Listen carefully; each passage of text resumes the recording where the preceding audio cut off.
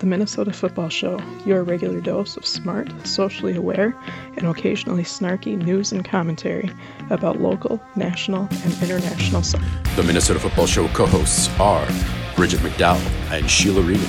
Produced and co-hosted by Rodrigo Sanchez Chavarria and Eric Silva Brenner. You can follow the Minnesota Football Show at MN Football Show on your social media platform of choice. Subscribe to and rate the Minnesota Football Show on iTunes.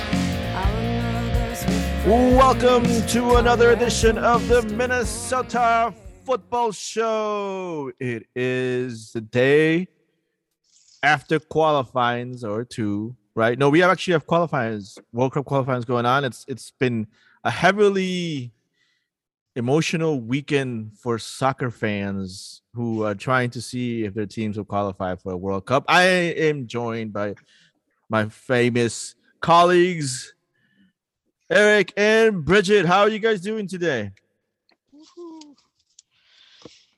All right. I mean, any day above 10 degrees in February feels like 45 degrees. That's what I'm saying. Yep. Like I went outside to look. I went out. I went outside with the dogs. Bonfire yesterday. It's like I saw that. Time to go outside. That's right. Yeah. Did you send that picture to family in Brazil and they'll be like, "You're crazy"? I'm sure some of them saw it, but no. Anything below zero is just. It doesn't make any sense to them. Anything below 32 degrees Fahrenheit. Yeah, that's what I mean. Zero Celsius. So when I send them like negative 35, negative 40 Celsius, which is pretty, at that point, it starts to even out even between Celsius and Fahrenheit. They're just like, this is meaningless. Does not compute. Yeah. Corey Schreppel, friend of this podcast, is actually documented his trip to Concepcion the other day because he actually went down to Chile to meet with his family, and his brother-in-law, Concepcion has a team, got him a like this purple type of like kit that they had from last year from the Concepcion team, but the sponsor is a plumber. So awesome. So like it's like the toilet kit. That's what we call it, a toilet kit. And it doesn't look too bad, I'll tell you that much, right? It's a nice shade of it's got that Prince purple type of feeling of it, right? You know. Mm-hmm. But yeah, you know, I to do a really mean spirited joke, I told them that probably the supporting groups would be called La Cagada. So pretty good. I like it. It's good. So yeah, good use of the poop emoji. You can pop. I know exactly. Well. It's like there's so many options. You know. What makes me mad is that he sent me a picture that he's drinking Cusqueña, and I was like, Cusqueña beer, and I was like, Cusqueña beer is Peruvian. You're drinking Peruvian beer in Chile. I said that's amazing. I said I like that. Well, speaking of amazing, let's just lead this thing off with the big news around here locally, which is MNWOSO no longer being MNWOSO. We got an official name through the three of us and thousands of others that voted. Minnesota Aurora FC is now in existence. It is the dopest of the logos. I think we all kind of agreed on that months ago. I mean, it is a ridiculously sweet crest shield. The shield is great. I still have my reservations about how this is going to come out in chance, just with all those vowels, but that's right, Bridget, exactly. Aurora. But having said that, it's one of the coolest damn shields. It's so sweet. So very cool. Very cool. We can definitely work around it. Yeah. Find a way. All I know is that the supporter group, Revontulet, hates me already just because I keep on making pun references and dad jokes about using Revontulet, like the Revontulet will not be televised type of thing, right? And so like I think Ash is pretty upset with me. Stop doing that. I was like I can't. It's like perfect, right? It's like it sounds really French, but it's not even French, and so like I get this whole French thing stuck on me, and I shouldn't, but it's just there's just so many, And Rod goes into his whole Les Mis Yes, I do. Soccer. Yes. So there's been some pop-up shops. There's already been a few that have happened, but I mean, yesterday they're at La Doña, and then Joy the People. Today there's a Black Heart selling merch, selling scarves, selling shirts. I know Rodrigo, maybe you're probably the one of the three of us that has merch. I don't know, Bridget, if you've made it out. I have not been able to. I haven't gotten out, but I did. I got on before the website crashed. There were a lot of people on there at one time, but I managed to snag a couple T-shirts before things went crazy. Yeah, no, I'm hoping to get some. We haven't gotten any. But hold on a sec. You were the superstar in the promo video. Did you not get a scarf or something like that? It's a promo video, my friend. Think about that. So there's nothing in there. I thought maybe you guys actually got it. So let me ask you this: now that it's out, did you know the result? Did you know the name at that point? No, we didn't know until we opened the box. The really crappy box that Westbrook didn't really think about using. He gives them a hard time about using the box, but nobody knew. Nobody knew. He didn't realize the box would be visible. Why? That's hilarious. Yeah, I think unboxing video, dude. Yeah, the unboxing. This is really a bad unboxing video. Yeah. Right on. Okay, no, cool. we didn't know. We didn't know. I mean, literally, I think I was the only one in this household. It may be Santi that we like the polar bear, right? Just because I'm a St. Paul guy. I have pictures of the polar bears at Como Zoo. That's just, I don't know. I like polar bears. Sue me, right? I like panda bears and I like sea otters as well too, like and corgis, those type of animals. And the capybara. Yeah. Capybaras are like the greatest thing on Instagram. It's like I love the Instagram posts that they do with them. They bring me great joy. They bring good joy. It's like it's like the Zen moment. Anyways. But no, I mean, I think me and everyone else was Aurora, and I think that was, I mean, the colors are great. I was really happy to learn that Amanda, Christopher Sheed's wife, designed a scarf. Who's also designed a scarf for Red Loons. So that's, oh, sweet, very cool. So that's super cool. I really love that, and I'm looking forward to when they have more material that's with the crest. Like I love to have a beanie just with the crest on it, right? Yeah.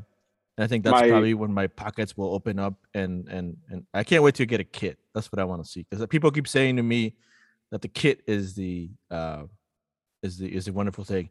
If you notice in the promo, and this is a funny thing that we laugh about in this household. Apparently, Nubia has finally, after 18 years of marriage, changed. 20 years of marriage has changed her last name. Just walked into that one. Yeah. 20 years to change her last name to Sanchez Esparza. She's no longer Nubia Esparza. She is Sanchez Esparza. And that's the only tidbit of fun things that is not true. Until you forgot how long. Bridget. Good luck with that. She's changing it back right now. Well played. Oh, just right there for the taking. I'm glad you grabbed it. Beautiful. Beautiful. I left it right there for you guys to just walk right in. Go for it. Yep.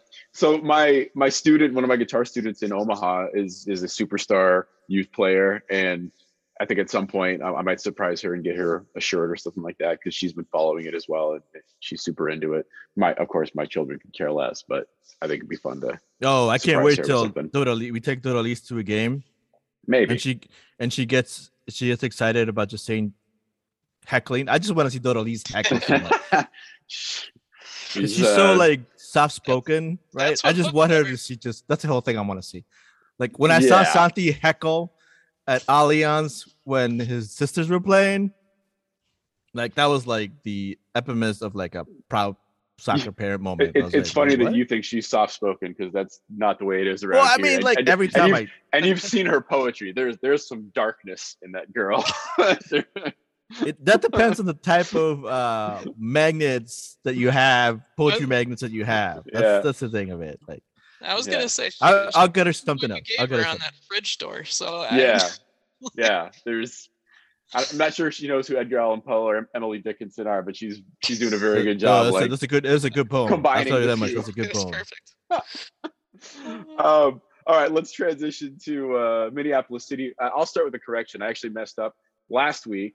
and I put out that conference schedule, and I said it was Minneapolis 2. I apologize. It was actually Minneapolis City in USL League 2. I think I just read it wrong in my notes or got screwed up.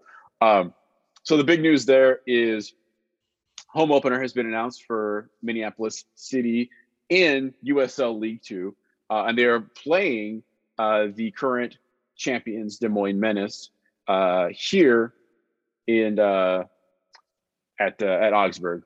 So that'll be fun. That'll be a really good match. I'm sure it'll be a really tough match. It's kind of a big one to start the whole thing off, but you know, take on the champions and punch them in the face, right? What's the date again? Off big. May 8th. May 8th. Okay. All right. Good. I just wanted to say that we have reached out to Coach Matt of Minneapolis City, and apparently, if you follow the Minnesota Football Show, late night drunk soccer texting seems to be the in thing, where everyone jumps on your thread and no one really makes any sense. But beautiful. From what we gather, Matt will be asking me questions about Liverpool, and I will have additional questions about him and Salvo. So we'll apparently have some sort of exchange. Are we gonna do this on the program, or is this gonna be a separate thing with just the two of you? No, I think it's gonna be in the program. So awesome. Yeah. So we try to either get an interview Zeller was submitting some questions for this official interview. Oh wow! Okay. Most of them have to do with Rodrigo, and Newcastle. So surprise, right? Yeah, but they will be announcing technical staff this week, I believe. So he's head coach, and then we'll find out who is officially assisting with the first team this season and so on. Very cool. So let me repeat that one more time. So May 8th at Ador Nelson there at Augsburg, taking on current champions Des Moines Menace. It'll be a fun one. I'm very excited for that, actually. All right. I will throw to you two esteemed colleagues for Minnesota United stuff. Chacon, Rodrigo, time to cry. Oh God. So here's the thing, right? Like we've known for a very long time that Tomas Chacon wasn't one of the players that Heath really thought that could flourish, right? This is a who was the manager? I can't forget his name. I want to say Lagos. No, Lagos picked him literally, right? Manny has that connection with the Uruguayan community, stuff. And so there was a lot of questions, about would he able to adapt X, Y, and Z, whatever. Regardless, this is a failed young DP signing. I still had hope that because we had a Minnesota United 2, that there would be hope to have the young player play on that and see that. But reports from Andy Greeter and Jerry Z were all about that they were buying out his contract. And after hearing Heath pretty much just say that, they had hopes and did some things, but he just weren't able to get him to adapt and perform the way that they wanted to. And then so they cut their losses. And Tomas Chacon put a Twitter and an Instagram. And, it's a sad moment for me because I really, really was cheering for him because everyone kept going against the fact that he's so tiny and that he can't be physical. And I was like, dude, this kid plays in a Uruguayan league. I was like, he's going to get bloodied up regardless where he's a tough kid. And he's a skilled player. I mean, the 4-2 preseason game, that's the only game that we really, really saw much action from him. He had a goal and and I think he had 2 assists maybe. I think so, yeah. And it's just one of those things where you're like, there's the potential there. And I'm hoping that he's able to find another place. There's rumors of Peñarol being interested in him. And though as much as I think that would be good, I just, I just think there's better options out there for him, but we'll see what he does.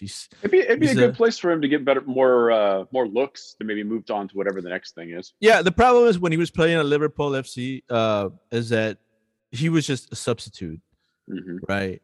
That team had enough attacking power that was either injured or on the mends, that when he did play, he was playing just to, his role was not secure, right? Like he knew he was gonna come, and he's done some like wonderful things for that team coming off the bench, and I think hopefully he'll able to do that. I mean, he is a former U20 call up for the Uruguayan national team, and I'm hoping he can find his form, and I'm hoping we get to see him somewhere else, But that's right.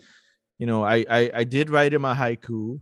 I don't know if people did see the haiku, but it's just one of those things where like it's just sad, but like at the same time you're like like the fact that we've been talking about haikus, and haikus are a way to do that. So my haiku goes: being chaconista means setting free your mate.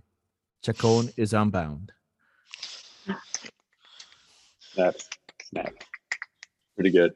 It really sucks considering all the hype that it got. That's where I was going to go. I was in the press box when it was announced. They had the cardboard cutout Chacon head on a stick. Rod, do you need Chacon on a stick? No. So Andy Greeter was going to raffle off his stick. And so I got into the bidding war with him, and I said, look, I was like, I'll cook you lomo saltado, and we can exchange that for that steak. And he was thinking about it. And then one of the photographers who's does stuff for SB Nation, last name Stefan, I think it's Stefan, right? He's a big Chacon fan. He's taken a lot of Chacon pictures. He was kind of offering me, and eventually what we agreed upon is I will give Stefan some lomo saltado in exchange for a collage poster size of Chacon pictures.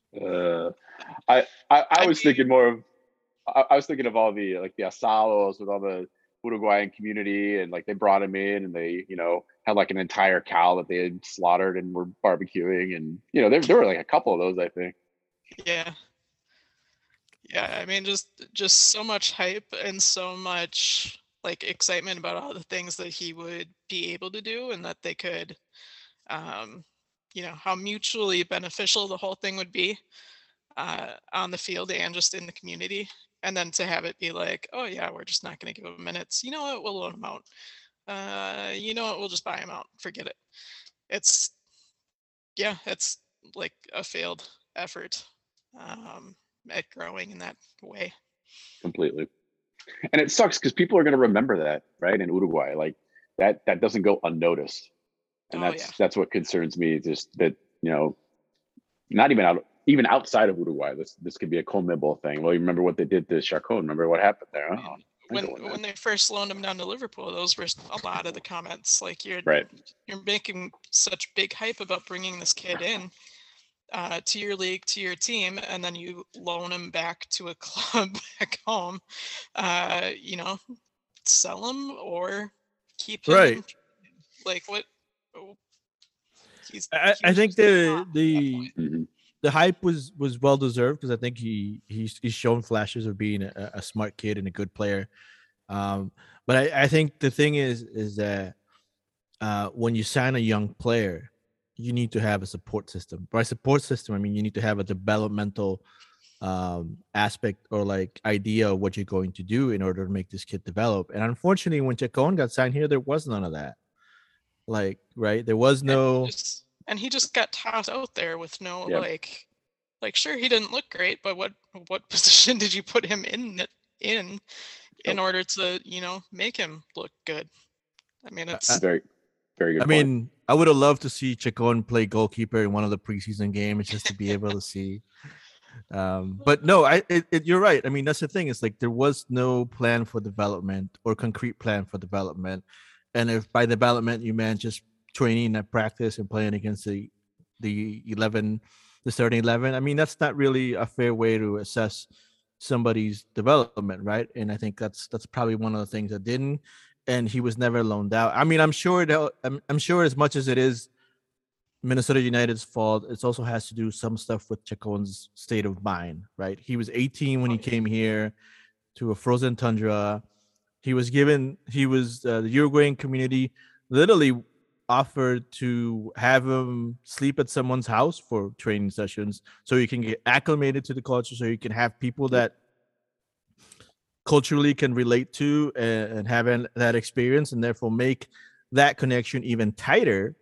And I don't know whether it's MLS regulations or Minnesota's own regulations, but that wasn't an option that was explored. And I think that's where the disconnection began, right? And for me, at least, that's a disconnection began, that there wasn't anything out there, right?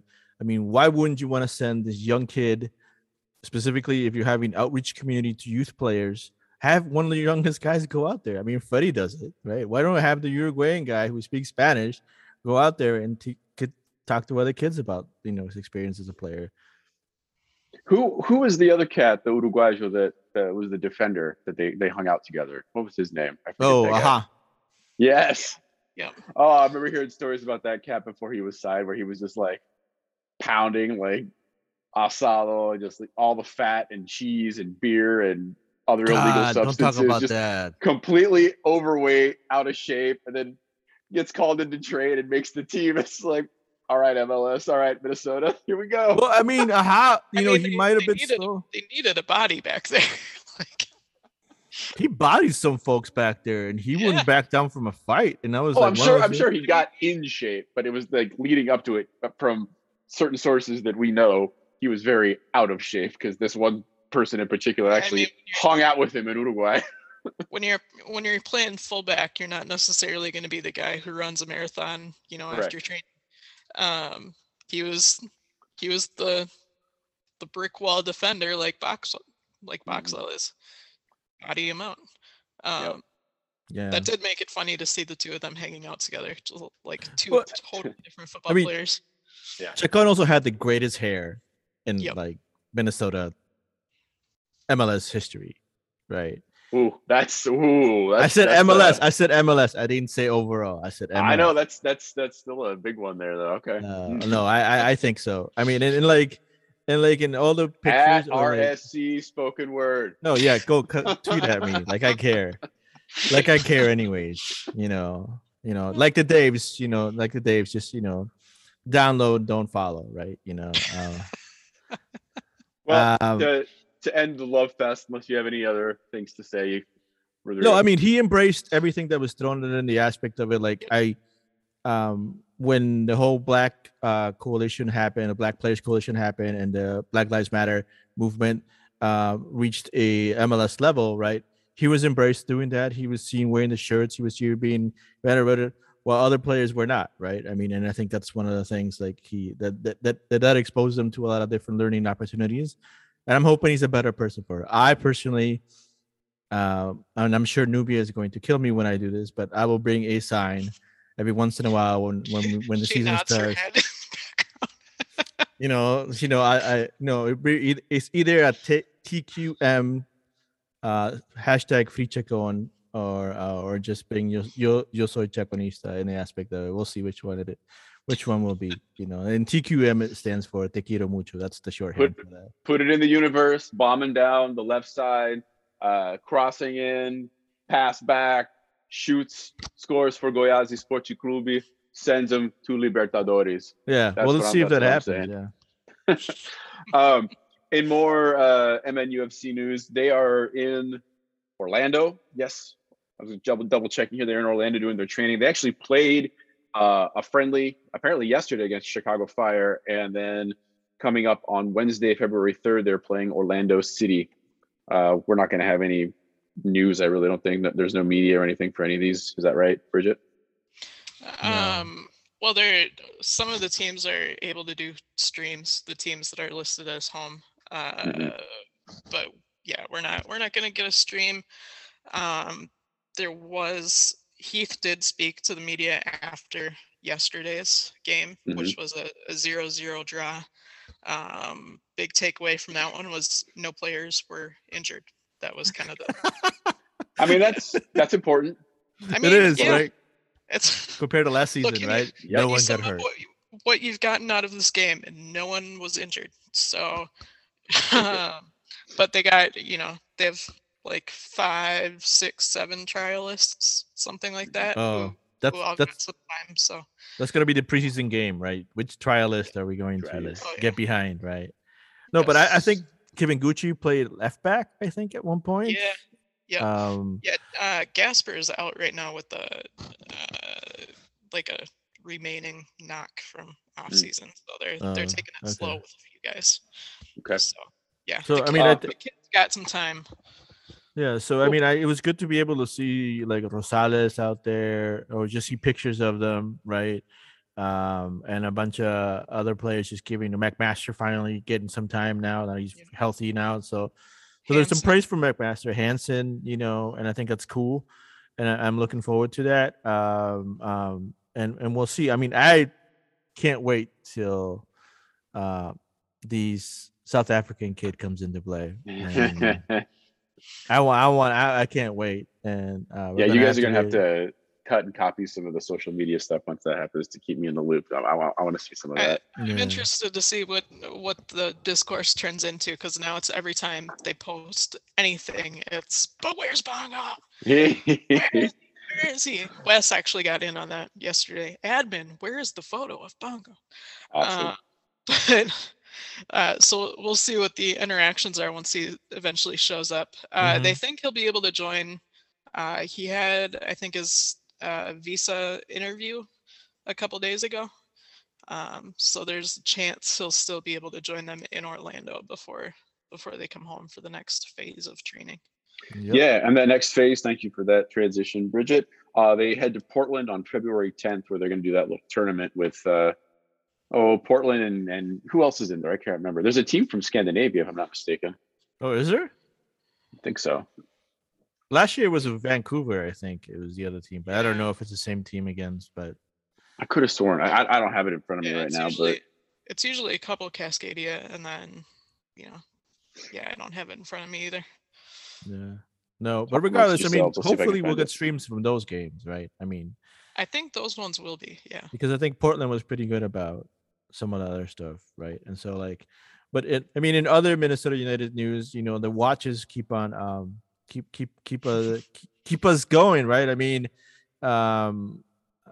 rumors, and I think there's an article that I read from Paraguay talking about Newell Boys and Vélez couldn't agree couldn't agree on money, so that venture pretty much failed, and it looks like Minnesota United could be heading in the right direction of bringing back Luis Amarilla, which I think would be really interesting, because this is probably the most forwards we've ever had on our roster. And I'm looking forward to I'm looking forward to see what all this other stuff will be in that sense, right? And but Kevin Arriaga will be playing right against the United States in the heated frozen tundra of Minnesota. And it will be an interesting, because he really had a really nice header against the Canada that almost went in, right? And he seems to be like a sharp kid. And I think more than anything, if he comes in, he'll probably come in as a mix of a 6 of an 8, and then giving us some support in that midfield that we need, specifically for what we have currently, right? And I think that's really where things are laying at. We get these 2 to 3 players, or 0.232333 infinite. And then we'll see where we start with the off season. And I think one of the great things is that if Luis Amarilla does come, he does not have the pressure, though, even though some supporters might want the 22 goals that he still owes them. I was going to say, he's probably not going to come in this time and promise a certain number of goals. He will enter quietly this time around.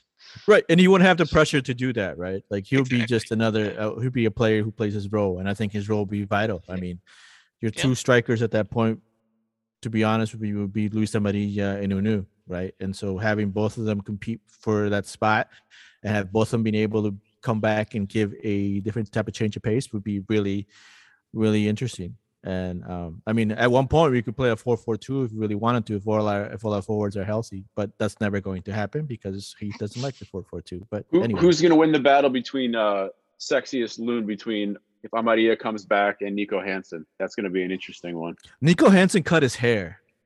Yeah. Yeah. And so does it affect anything? Yes, it does. It does. Really? It does. Yeah. It affects it. You have to I didn't realize how important that hair was until I saw the picture. They import. Okay. Yeah. Wow. Okay. Something's just not right. I don't know. I would say Luis Amarillo wins, unless Reynoso goes back to the golden tips, right, that he had at the beginning of his start. It looks like he's throwing it out again. I wouldn't be surprised. So if he does that, there's a competition there, but more than likely Luis Amarillo would totally win. If Schuler was still on this team, then I'd take Schuler any day, baby. Oh my goodness. Nah, I'm not going there. Remember when Schuler had to shave his head for his military duty? Yep. And then he was at the stadium and like no one could recognize him. I go, who is that gorgeous man with the pea coat? Walking around in the suit with the crew cut. Oh, yeah. I've got tournament info for you all. It is in fact Viking from the Eliteserien from Norway. So it's Viking, Minnesota United, Real Salt Lake, and the Timbers in the tournament. Nice. Yep. Wait, we get to yell at David Ochoa again? Oh, that should be fun. Apparently. We get the screen. Anything else locally? We have a pretty heavy international thing here, so we can move on to the next thing unless anybody got something else. All right. Seeing as some silence, we'll take a little break here and hit the international stuff. We got a lot of AFCON and other things as well. Stick around.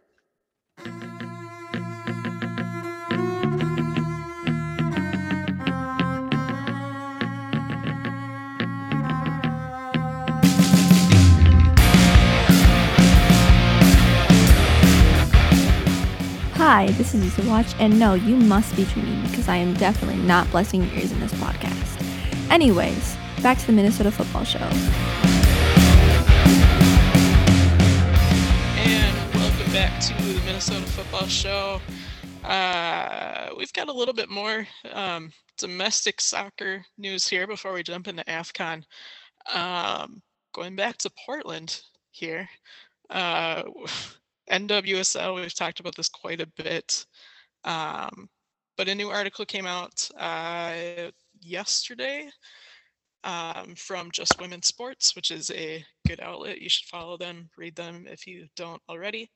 But anyway, regarding Sydney Nasello, who is the draft pick who was released by Portland before training even began. Regarding her, she claims her politics knocked her out of NWSL contention. It's a very interesting article. I tweeted it out. We can retweet it here on the show Twitter. A couple interesting tidbits. Yeah, please do my favorite, Bridget. Play the hits. Play the hits. There's so many. Hang on one second here. I've got it up if you want me to start. Yeah, go ahead. Oh, this is my favorite. All right. It says, quote, she said that some of the messages she received on Twitter included words that she didn't even recognize. Then this is her quote, subquote. I had to look them up, she said. And she went private for protection, unquote. Oh, it's just gorgeous. Those words. All of a sudden my phone's blowing up with notifications on Twitter. It's all these words like you racist, you turf, you bigot. They spelled turf wrong here. You're not welcome here. You're a transphobe. You're a homophobe. I don't know how sheltered some people are that they don't understand fascism and what bigotry is.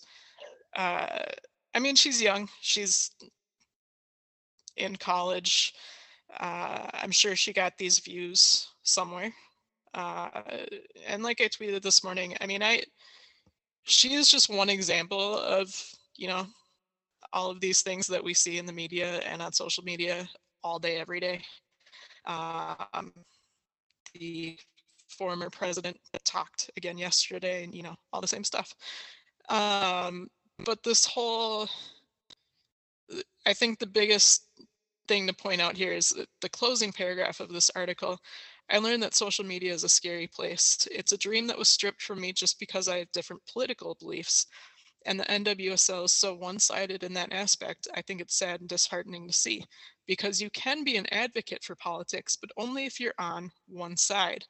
And if you have a voice to the other side, you're not welcome, is the perception I got from the fans, especially in the city of Portland. Maybe in other cities, it's not like that, depending on the politics. It is some amazing white privilege, but then there's like this sub-line or this through line of white privilege, which is the white oppression complex. Yes. And playing the victim. Oh, I am the Right. victim. I am the one that's I being am oppressed. speaking my truth. Why are you? No, your Exactly. truth is a perception that that doesn't fit for everybody. Mhm. And it's just, I mean, we can go right back to Kaepernick. I mean, Yep. that was not a political statement. He's talking about, basic human rights that are, Mhm. put on display on a political stage. That's where the flag comes in, not, Right. not the good aspects. If we keep making it political, of course it's going to become political. It doesn't have to be. And no one's saying that your politics are, that you can't talk about your politics. But if your politics are, some of your teammates don't deserve to live a normal life, then yeah, your politics are not accepted. Or believing in their mass murder as part of your Exactly. ideology. Yes.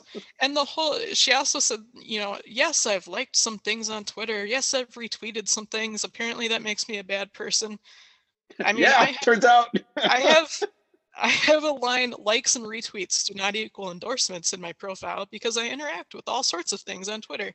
Oh. But that doesn't mean that I'm like pushing them. If I retweet something, I'm, showing that it's, trying to get it to a bigger audience. It's not because I agree. And if you're retweeting something with yes, absolutely, yes, that is you agreeing, and that is you, platforming that belief.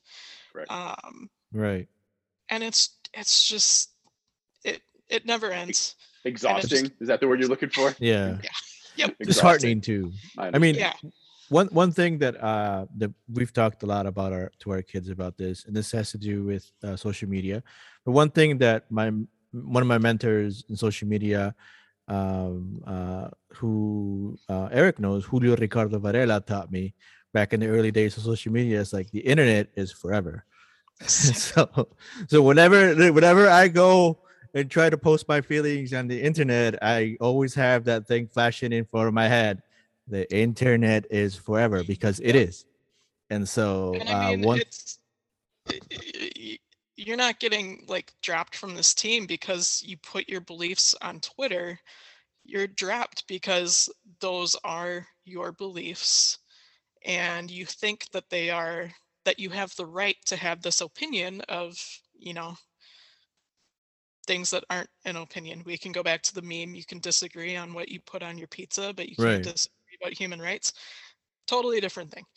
And it's not, I mean, say she didn't have Twitter, but that was the only thing, that same exact situation, but she doesn't have Twitter.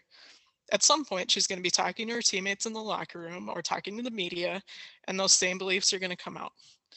So don't blame social media.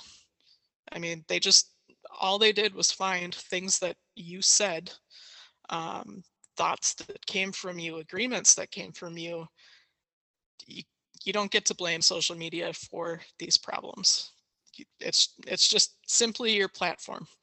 Yeah, that's well said. Yeah, it's just ridiculous.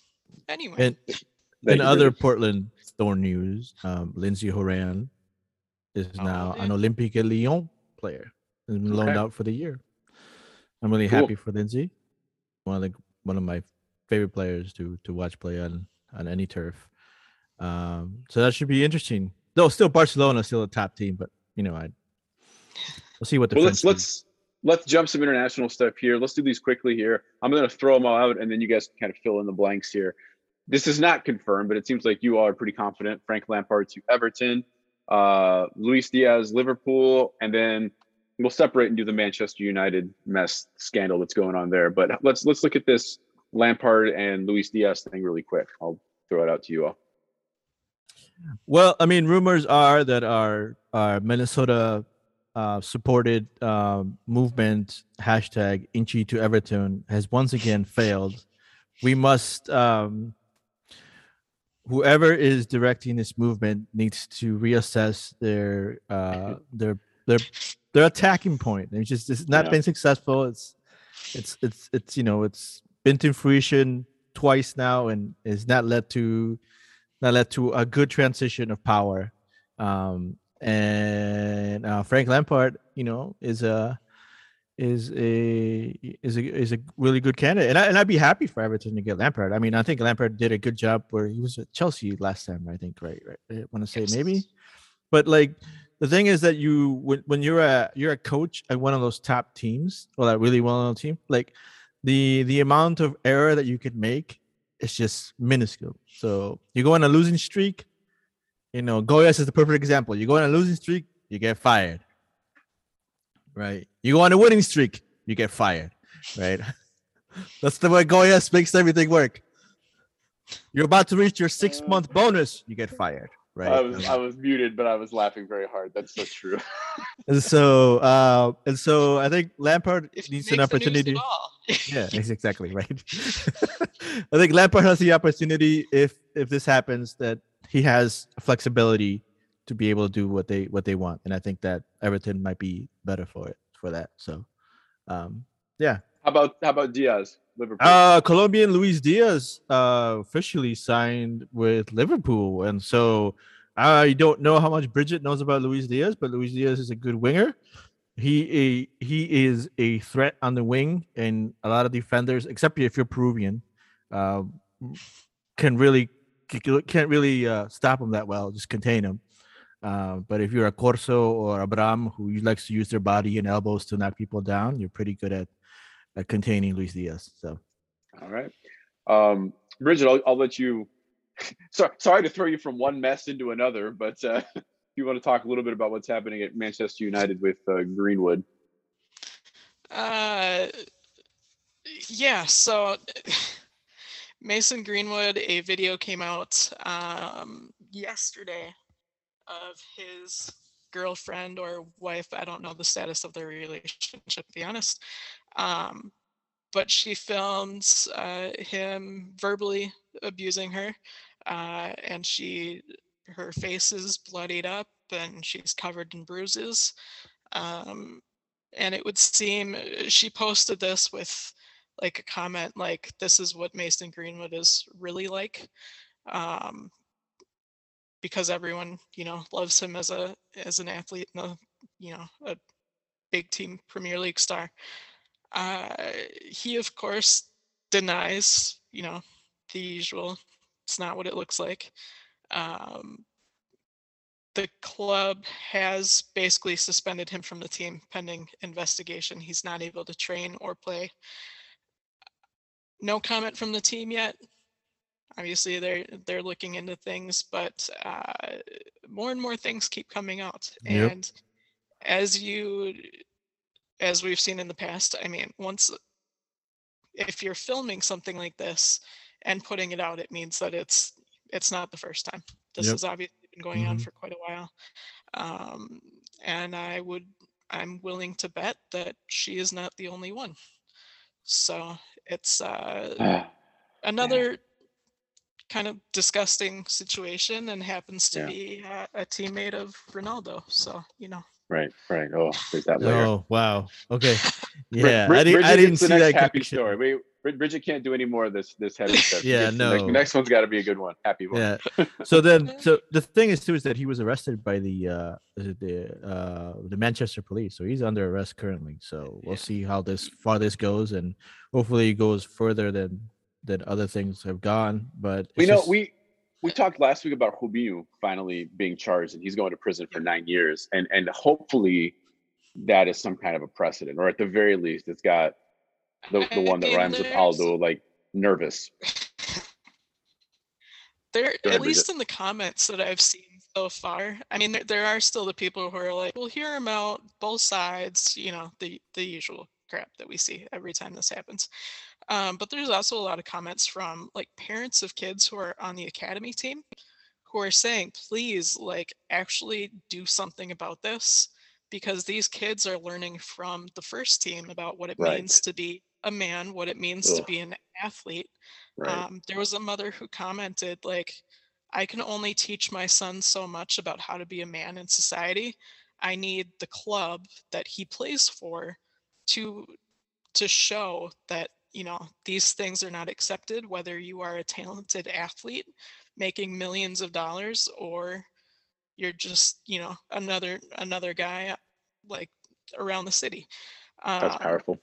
So I have a little hope that they'll actually maybe listen to all the people who are saying this, and not get bogged down again in the, two sides, what did she say? What happened before this?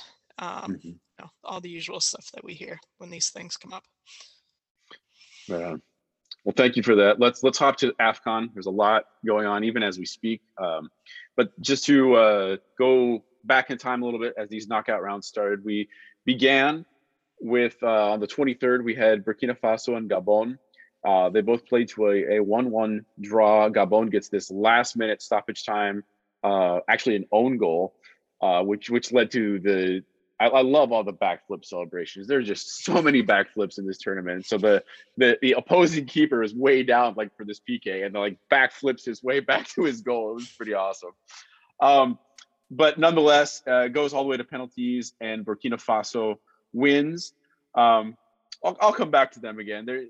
For people that may or may not know, there was a very right-wing military coup d'etat in that country, and I'll just say it now, as can be expected, since we love our sports and politics intersection on this show.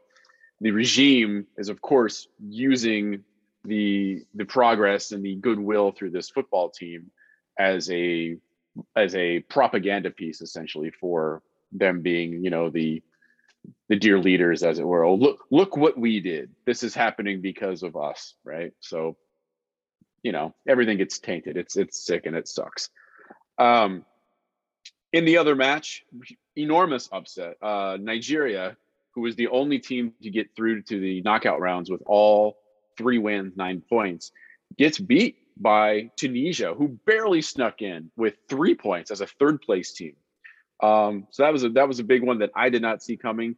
My homie from Kenya was over yesterday, and we were talking about that one. He couldn't believe it either. So anyway, Tunisia moves on, and Burkina Faso move on from those. The following day, we had Guinea and Gambia. Gambia takes that one 1-0. There were 3 red cards. Oh, I'll do the next one too. And then Cameroon beats our friends Comoros 2-1. Not a huge surprise. Comoros actually had put up a really good fight in this one, and once they pulled that goal back, it was a little too late. They only had like 10 minutes to try and score an equalizer. It just didn't happen, but they made Cameroon work. They did. Narrative here is there were 3 red cards in both of those 2 games, so they were flying all over the place. And of course, the big tragedy here is, as after that match, there were, how'd it work? 8 fans died in a stampede where 38 people were injured right outside the stadium, which is terrible and sad. The quote here is, the African Federation is currently investigating the situation, trying to get more detail on what happened. We're in constant communication with Cameroon and the local organizing committee, unquote. This comes on top of, during the tournament, 17 people dying in a nightclub situation as well. So just kind of some darkness around the tournament, not to mention the COVID things we've talked about as well. And while initially they were requiring vaccines and trying to be somewhat good about it, knowing, of course, that there's such a small percentage of people that are fully vaccinated, not just in Cameroon, but the entire continent. I think at one point, maybe I think it started before these knockout rounds, they just kind of said, screw it, we're just going to let everybody come in. So yeah, that led to, I'm sure, an uptick in infections, and then also these stampede situations that can occur, which sucks. So we send our condolences to the families, because that's no fun. That sucks. Moving on the 25th, we had Senegal and Cape Verde, and Senegal took care of that one 2-0. And this is the one with a whole bunch of red cards as well. You had 2 red cards in a half an hour, including, I saw this brutal studs up on the ankle, and then Cape Verde actually loses their goalkeeper, just absolutely, WWE clotheslining a player, no question whatsoever. So they had to, I think one of the defenders put on the gloves, and at that point, Senegal, I think they'd scored 1. It was really easy to get the second one. So there's your final there. Senegal moves on. Morocco and Malawi played, and that is a 2-1 win for Morocco. But the goal from Malawi, the one they score, is just this blast from about the midfield line that is just a spectacular bomb. Thunder bastard, as Wes would say. Just a great, great goal. But nonetheless, Morocco and Senegal are your 2 moving on from there. And then finally, you had Ivory Coast and Egypt, which was a 0-0 draw, but a really, really interesting game, at least in the highlights. A lot of offense on both sides, as you can imagine. I just put big shots, big saves, very entertaining 0-0. And it goes all the way to penalties, and Egypt actually knocks out Ivory Coast on penalties. And then another one, Mali and our other Cinderella, with some hesitancy considering the political situation that we talked about last week on this show, Equatorial Guinea. Again, it's a 0-0 draw, and they go all the way to penalties. This game was long. This game was over 2 hours, and it just kept going and going and going. Equatorial Guinea pull it off somehow. They win on PKs. Wow. So they are going to the quarterfinals, and in fact, play later on today. So Egypt and Equatorial Guinea. So your quarters are, and I have a couple updates here as well, but Burkina Faso and Tunisia, and then Gambia and Cameroon, and then Senegal, Equatorial Guinea, and Egypt and Morocco. So yesterday we got started off on our quarterfinals. Cameroon beats Gambia 2-0. So for those of you that put the hosts in the semis or possibly into the final, good on you. I know it's kind of a tradition that tends to continue. And then Burkina Faso and Tunisia played. Burkina Faso wins that one 1-0. So as you can imagine, the coup government party is even bigger, sadly. Cameroon and Burkina Faso in the semifinals. And this one just happened, just wrapped. We had a very long match here as well. Egypt and Morocco. They were tied 1-1 at extra time. Bridget's Mo Salah scores, along with Boufal from Morocco actually scored really early in the 7th minute. And then Trezeguet, he's Real Madrid, I think, right? If I'm not mistaken. I believe so, yeah. So in stoppage time, he gets one to make it Egypt 2-1 in the final there. So Egypt is moving on to the semifinals. And then in about an hour, we've got Senegal and Equatorial Guinea. So we'll see if the Cinderella story can continue. It'd be pretty amazing if that team were able to beat Senegal. I don't necessarily see it happening, but I didn't really think they were going to beat Mali either. So who knows? It'll be interesting.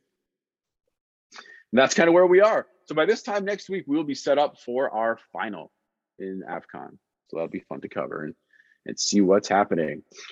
Okay, friends, let's jump to, we had a whole bunch of World Cup qualifying. Let's start with Conmebol, where we'd like to spend a little bit of time. Ecuador and Brazil played to a 1-1 draw, but that's not even the story.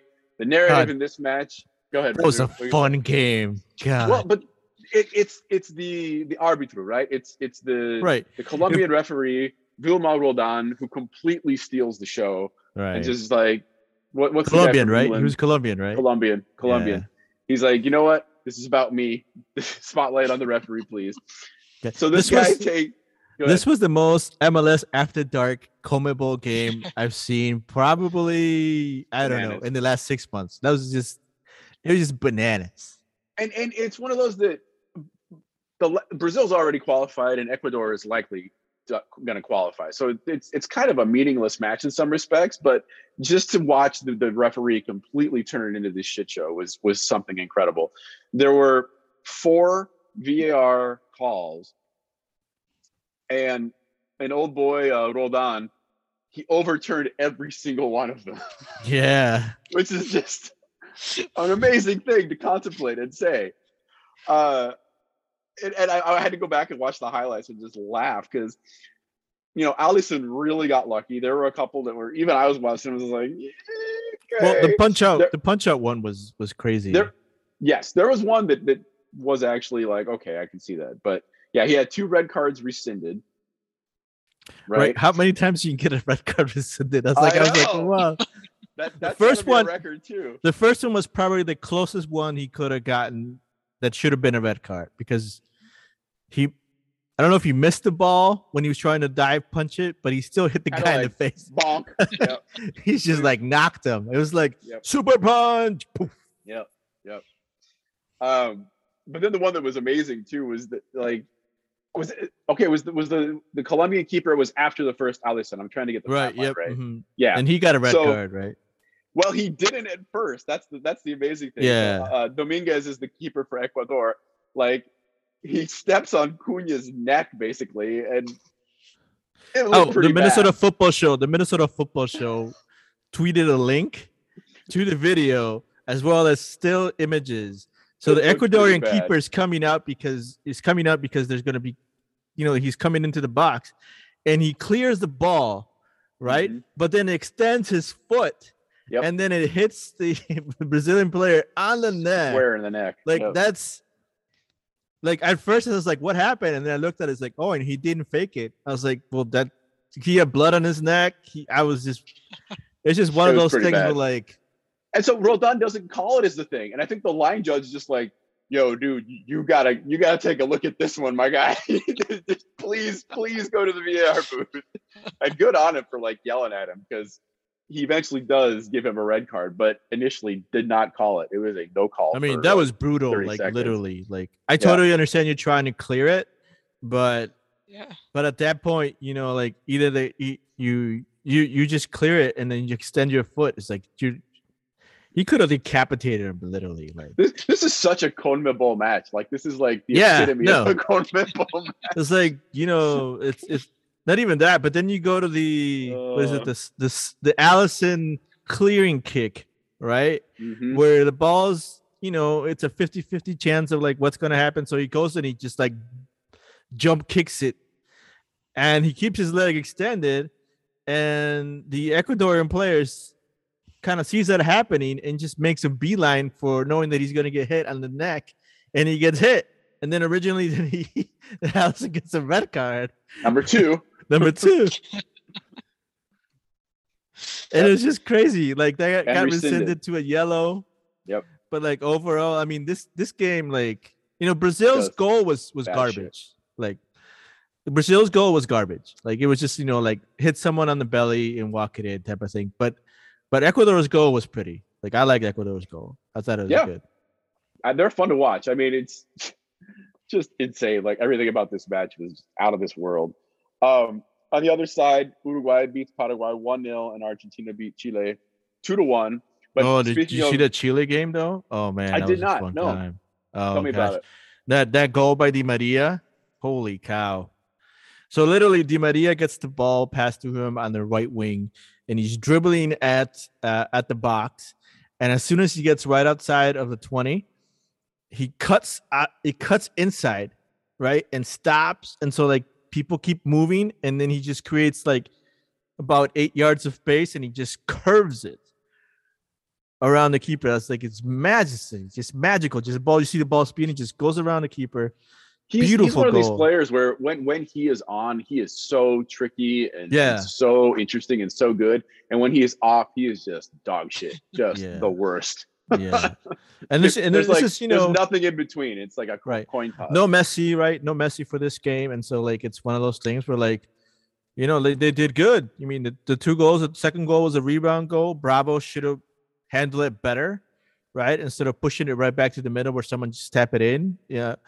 But you mean Chile is in a struggling position as they are, right? And I'm not saying I'm unhappy about that, but I'm not saying I'm extremely elated about that either. So, well, let's go back to Venezuela had a really big win, 4-1 over Bolivia. They're both kind of in the depths of everything right now too. yeah. But speaking of Colombians trying to add more drama and the dark arts of Conmebol, Rodrigo, Colombia, Peru played. Peru pulled this one off, 1-0. But again, Colombia getting a little nasty. Well, I mean, Colombia has not scored a goal in the last 5 games, and it's one of these things where like Falcao is great, but he's also old, and Luis Diaz is great. Say the old men on the podcast, right? I mean, and then you see like they have Quadra. I mean, they have so much offensive power. But it's such a mental aspect of the game for them right now, where like James is holding on the ball too long. They're not looking to, they have all these options, but they didn't really create concrete opportunities to score, right? I mean, Gallese played lights out, and yes, he did. And I mean, I think there's one where like Falcao slides into him, and then he still gets up and then gets kicked in the head by Falcao trying to volley the ball, and I was like. And then this is where like earlier that day, because it's a Friday and I'm at work and I can't watch it. And this and people always ask me where I get the passion for soccer and football. And the typical answer is my dad, and my dad loves football too. But the true faction is my mother. My mother was one of those that would yell and scream at the TV and be nervous, and if she was comfortable making sacrificing animals in order to be able to do that type of thing, she probably would, right? But she's not. So she just a different. But she sends me a WhatsApp message right around 2:45 because the game is at 3, and I'm at work still. And she goes, "Hey, if you call me on WhatsApp, I'll put my phone next to the radio so you can listen to the game while you're working." And I was like, "Oh," I was like, That's a throwback to 20 years ago where there was no coverage. You had to listen on the phone card or whatever. And so that's I was being offered to, and I was like, you know what? No.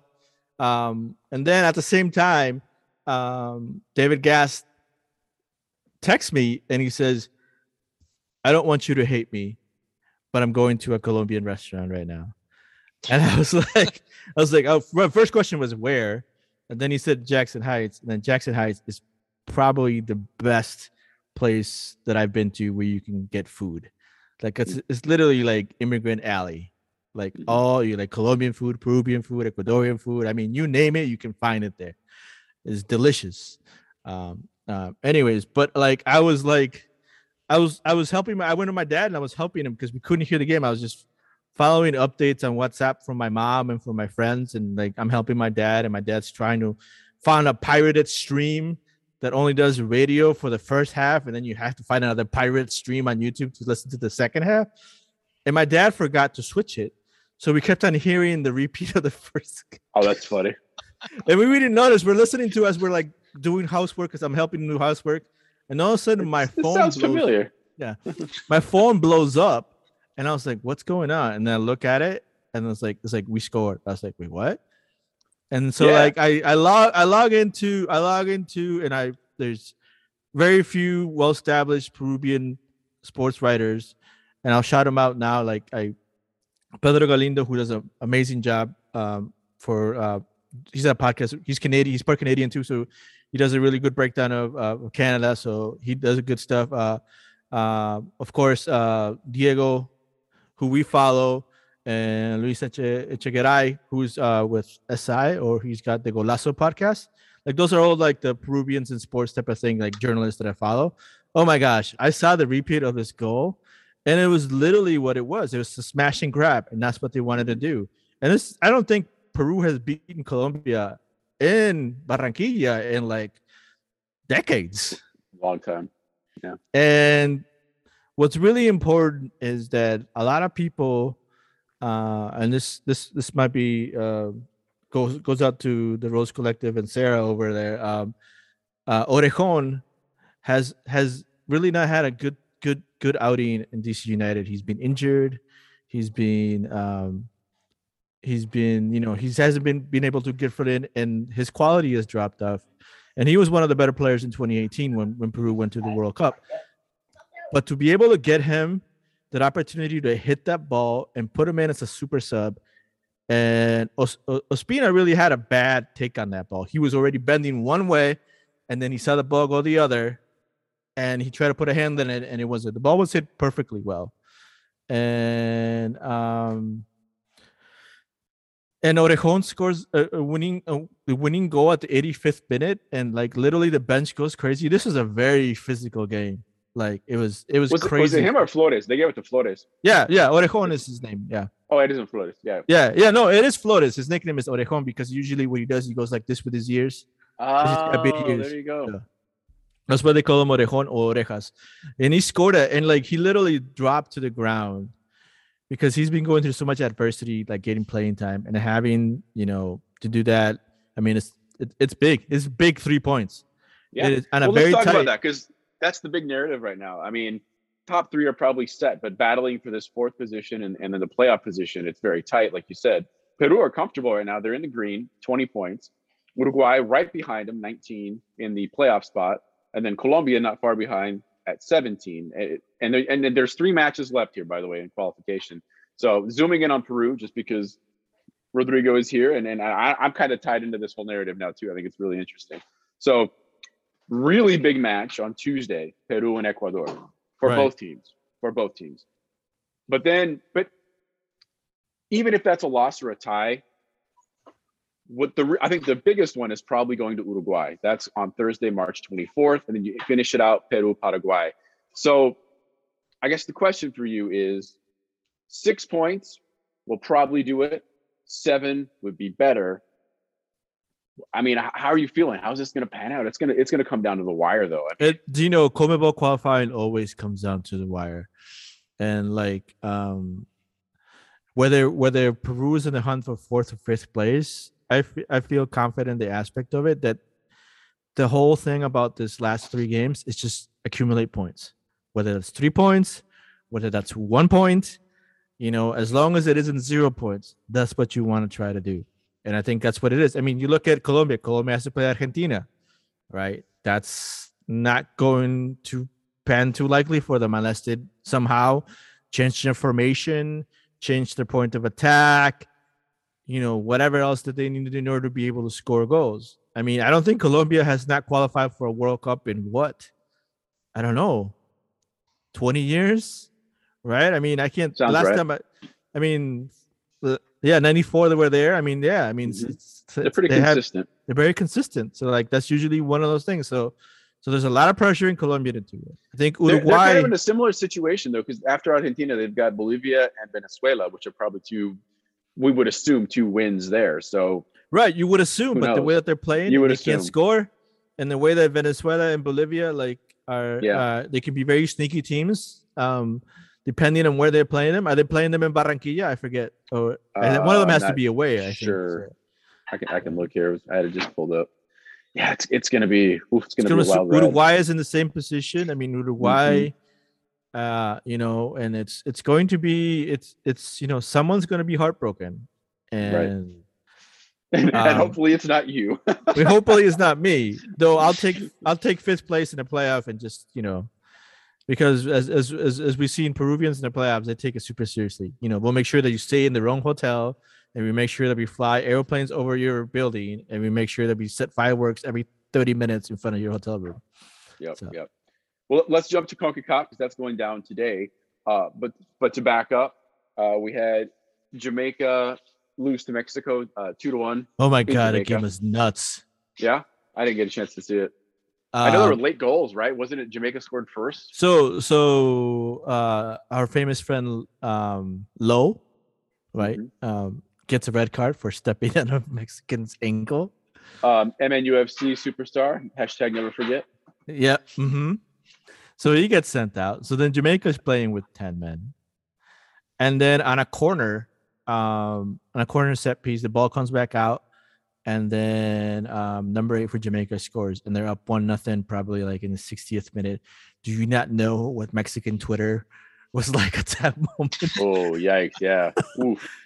And it was like, I was like, and Nubia and I we tuned into that game, and then we're like, oh my gosh, we are not changing the channel and I'm getting the popcorn, because if one of the greatest joys in soccer, well, not news, but like commentators, is like watching the Mexican media eat someone alive after a game. It's like the best telenovela ever.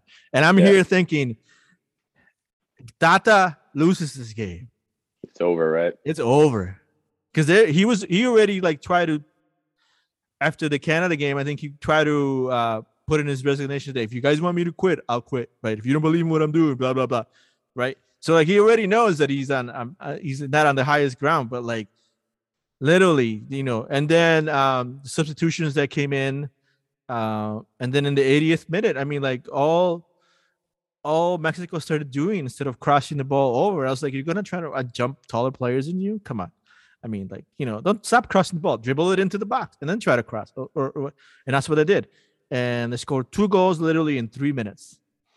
And then they coasted all the way out. I mean, it was like, if that was a game that saved your job, that's probably it. I mean, wow, that was crazy. So, U.S. in Columbus, I believe that's where they were. They beat El Salvador 1-0. Not the most convincing of matches, but you got to take the points to stay in the race, as it were. Right. Yeah. Canada still currently in first place in qualification. Very impressive performance in Honduras without Davies. 2-0 over Honduras. And then Davies, go ahead. He has a heart condition, right? Because of COVID, right? Something like that. Yeah. Yeah.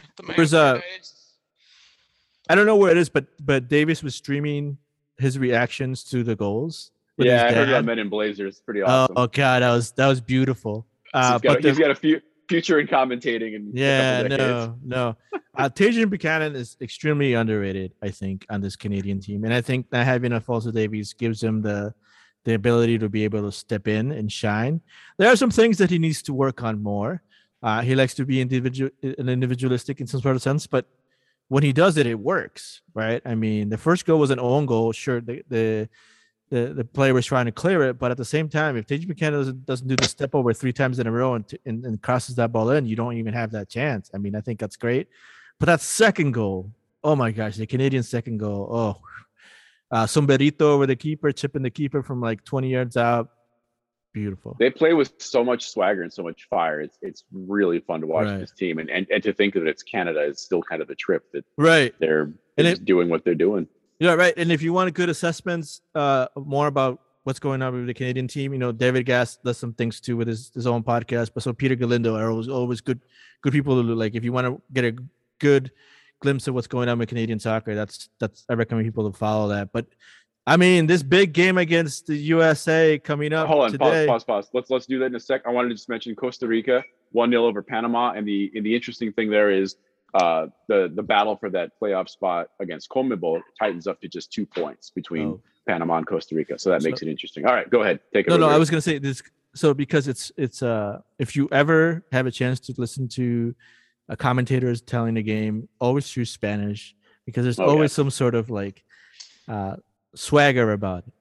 In this Costa Rica game, the announcer kept referring to Francisco Calvo as El Gringo Calvo throughout the whole match. And me and my family were just laughing at the whole thing to refer to him as El Gringo Calvo. And I think when that was happening, it was just funny. But yes, go back to the upcoming games that we have today, right? Today, yeah, it's the big one. You already mentioned it. In Hamilton, which is not too far from Toronto, or a suburb of Toronto, hosting the US 1-2, which is kind of a weird thing to say, not including Mexico in there.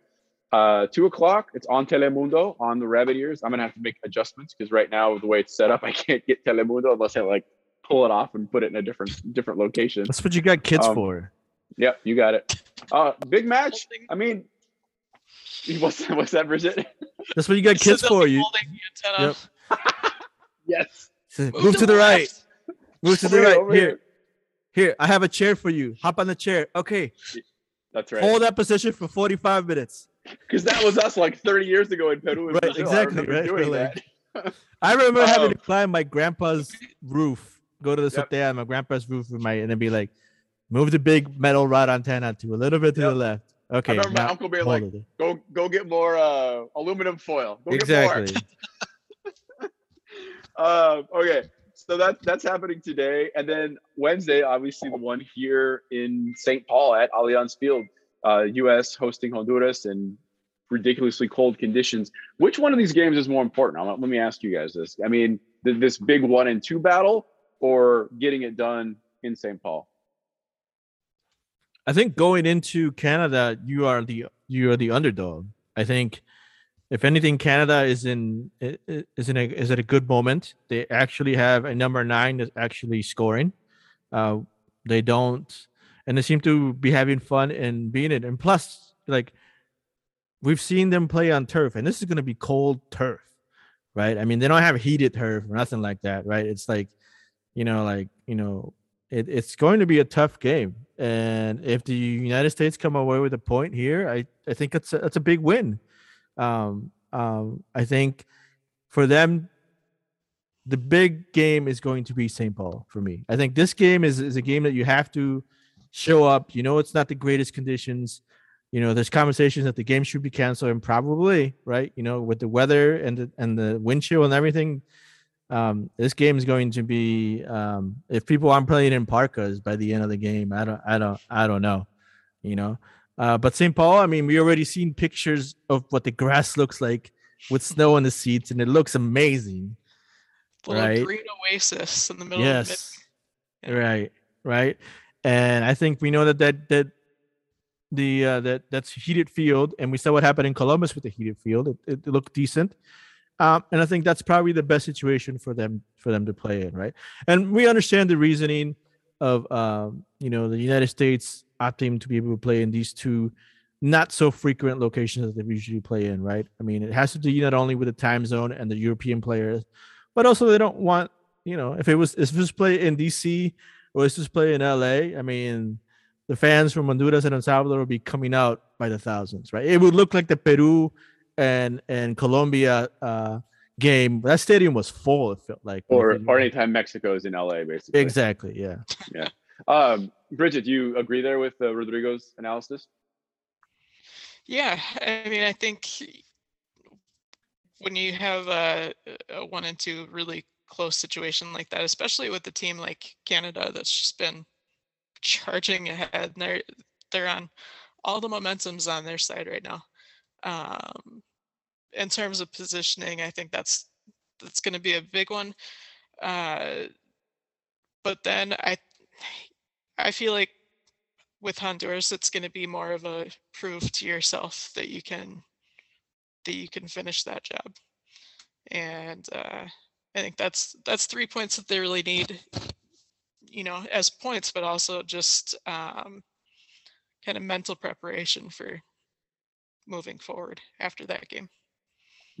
Because it's not getting any easier as they go through this. They've 3 or 4.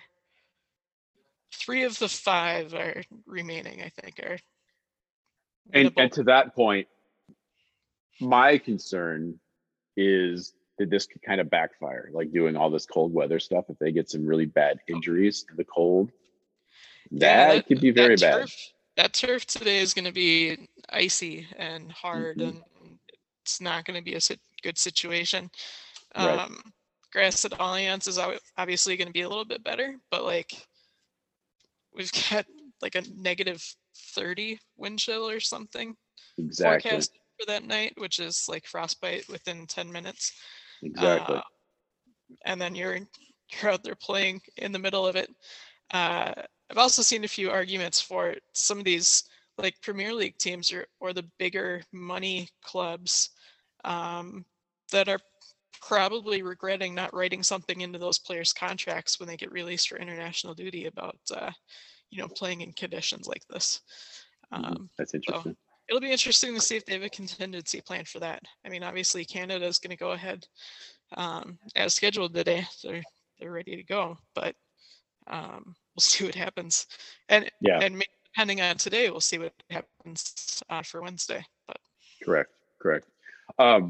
You all know, and listeners as well. I've like Dave Zeller, who's been driving the Heath Out train since its inception. I've been driving the abolish Concacaf train since its inception. I probably actually created the whole thing, and it was really interesting listening to Roger Bennett from Men in Blazers saying a lot of the things that I say. I'm like, wow, I think I'm in Roger's head, because he was talking about he really wants to believe in this team, and obviously he really wants the U.S. to go to the Cup and win the Cup and do as well as they can. But he's just like, we never know how good we are until we're actually at the World Cup, because this conference is such a joke.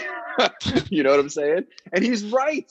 It's like, when you pull a 1-0 against El Salvador, what does that mean? What Canada's obviously doing really well, but it's like, there's just not a good enough assessment of the level of competition and competency unless you're playing in Argentina, unless you're playing a Brazil or even a Bolivia or a Venezuela. It means something different in terms of an assessment, I guess, if that makes any sense. And that's the shit that I say all the time. So to hear it from him with his huge platform, I was like, all right, get him, Roger. Get him. Get him with the abolish CONCACAF. Yeah, it's just like with any league where you think maybe you're doing really well, and then you play a friendly with the team from a whole different league or a different continent, and you realize it's a completely different game, and that it's the same thing. I think it's this team, I think, has the advantage just because so many of these guys are playing overseas and playing to that same. Right. We would like to believe that. Right. I mean, we don't. Obviously, it seems like they should bring that level to these games with them, but then you might also realize that they weren't bringing that level. They're just kind of riding the coattails there. So it's definitely going to be interesting in that sense. Qualifying is one thing, and playing in Qatar in 2022 going to be a whole different deal. So right. Yeah, pretty interesting. Jumping to another confederation, to the Asian Confederation, they're doing their qualification as well. You had South Korea over Lebanon, Iran over Iraq 1-0.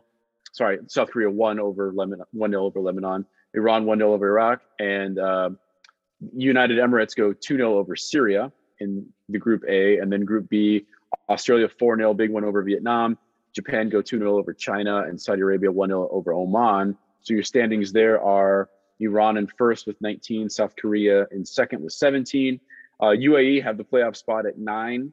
And then in Group B, Saudi Arabia in 1 with 19, Japan in 2 with 15, and Australia in a more comfortable playoff spot with 14 there. So let's see how that pans out as well. Africa is getting ready for theirs.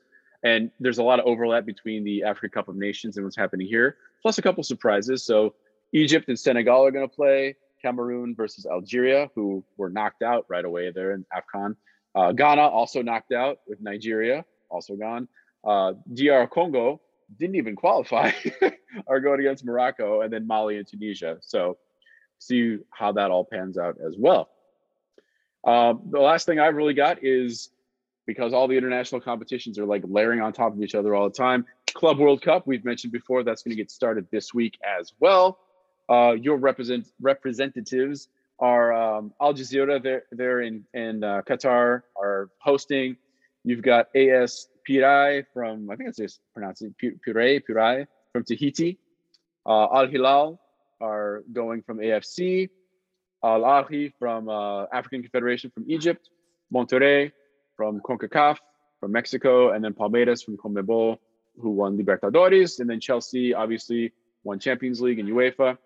Al Jazeera and Pirai, they're the first match on Thursday. And that thing moves fast. It starts Thursday, and by next week it'll be over. So we'll see. I don't know. The high probability here is that Palmeiras and Chelsea are probably going to play for it. And that could be a really interesting match with Palmeiras' offense versus Chelsea's defense, midfield battle. Stranger things have happened. It could be Monterrey or, a surprise from Al Ahly or something like that too. So I don't know. We shall see. Esteemed colleagues, anything else to add to wrap this thing up?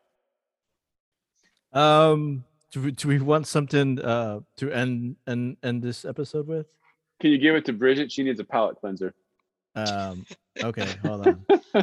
This might be a little raunchy attempt of fundraising, but a youth club in Sacramento, I believe they go by the name of what is it? Natomas Football Academy did a fundraiser to in time for Valentine's Day with a what is it called? Like a love doctor type of sponsorship, right? With and apparently the parents didn't like it because with links they were saying, they were selling the page read less than 3 weeks until Valentine's. Support Natomas Football Academy by purchasing your C's candy and pure romance gifts here. Each fundraiser that we do keeps us working towards our goal of keeping our fees low so everyone plays soccer. But pretty much the link from what they're saying is they were selling adult toys. And so amazing. Oh my God.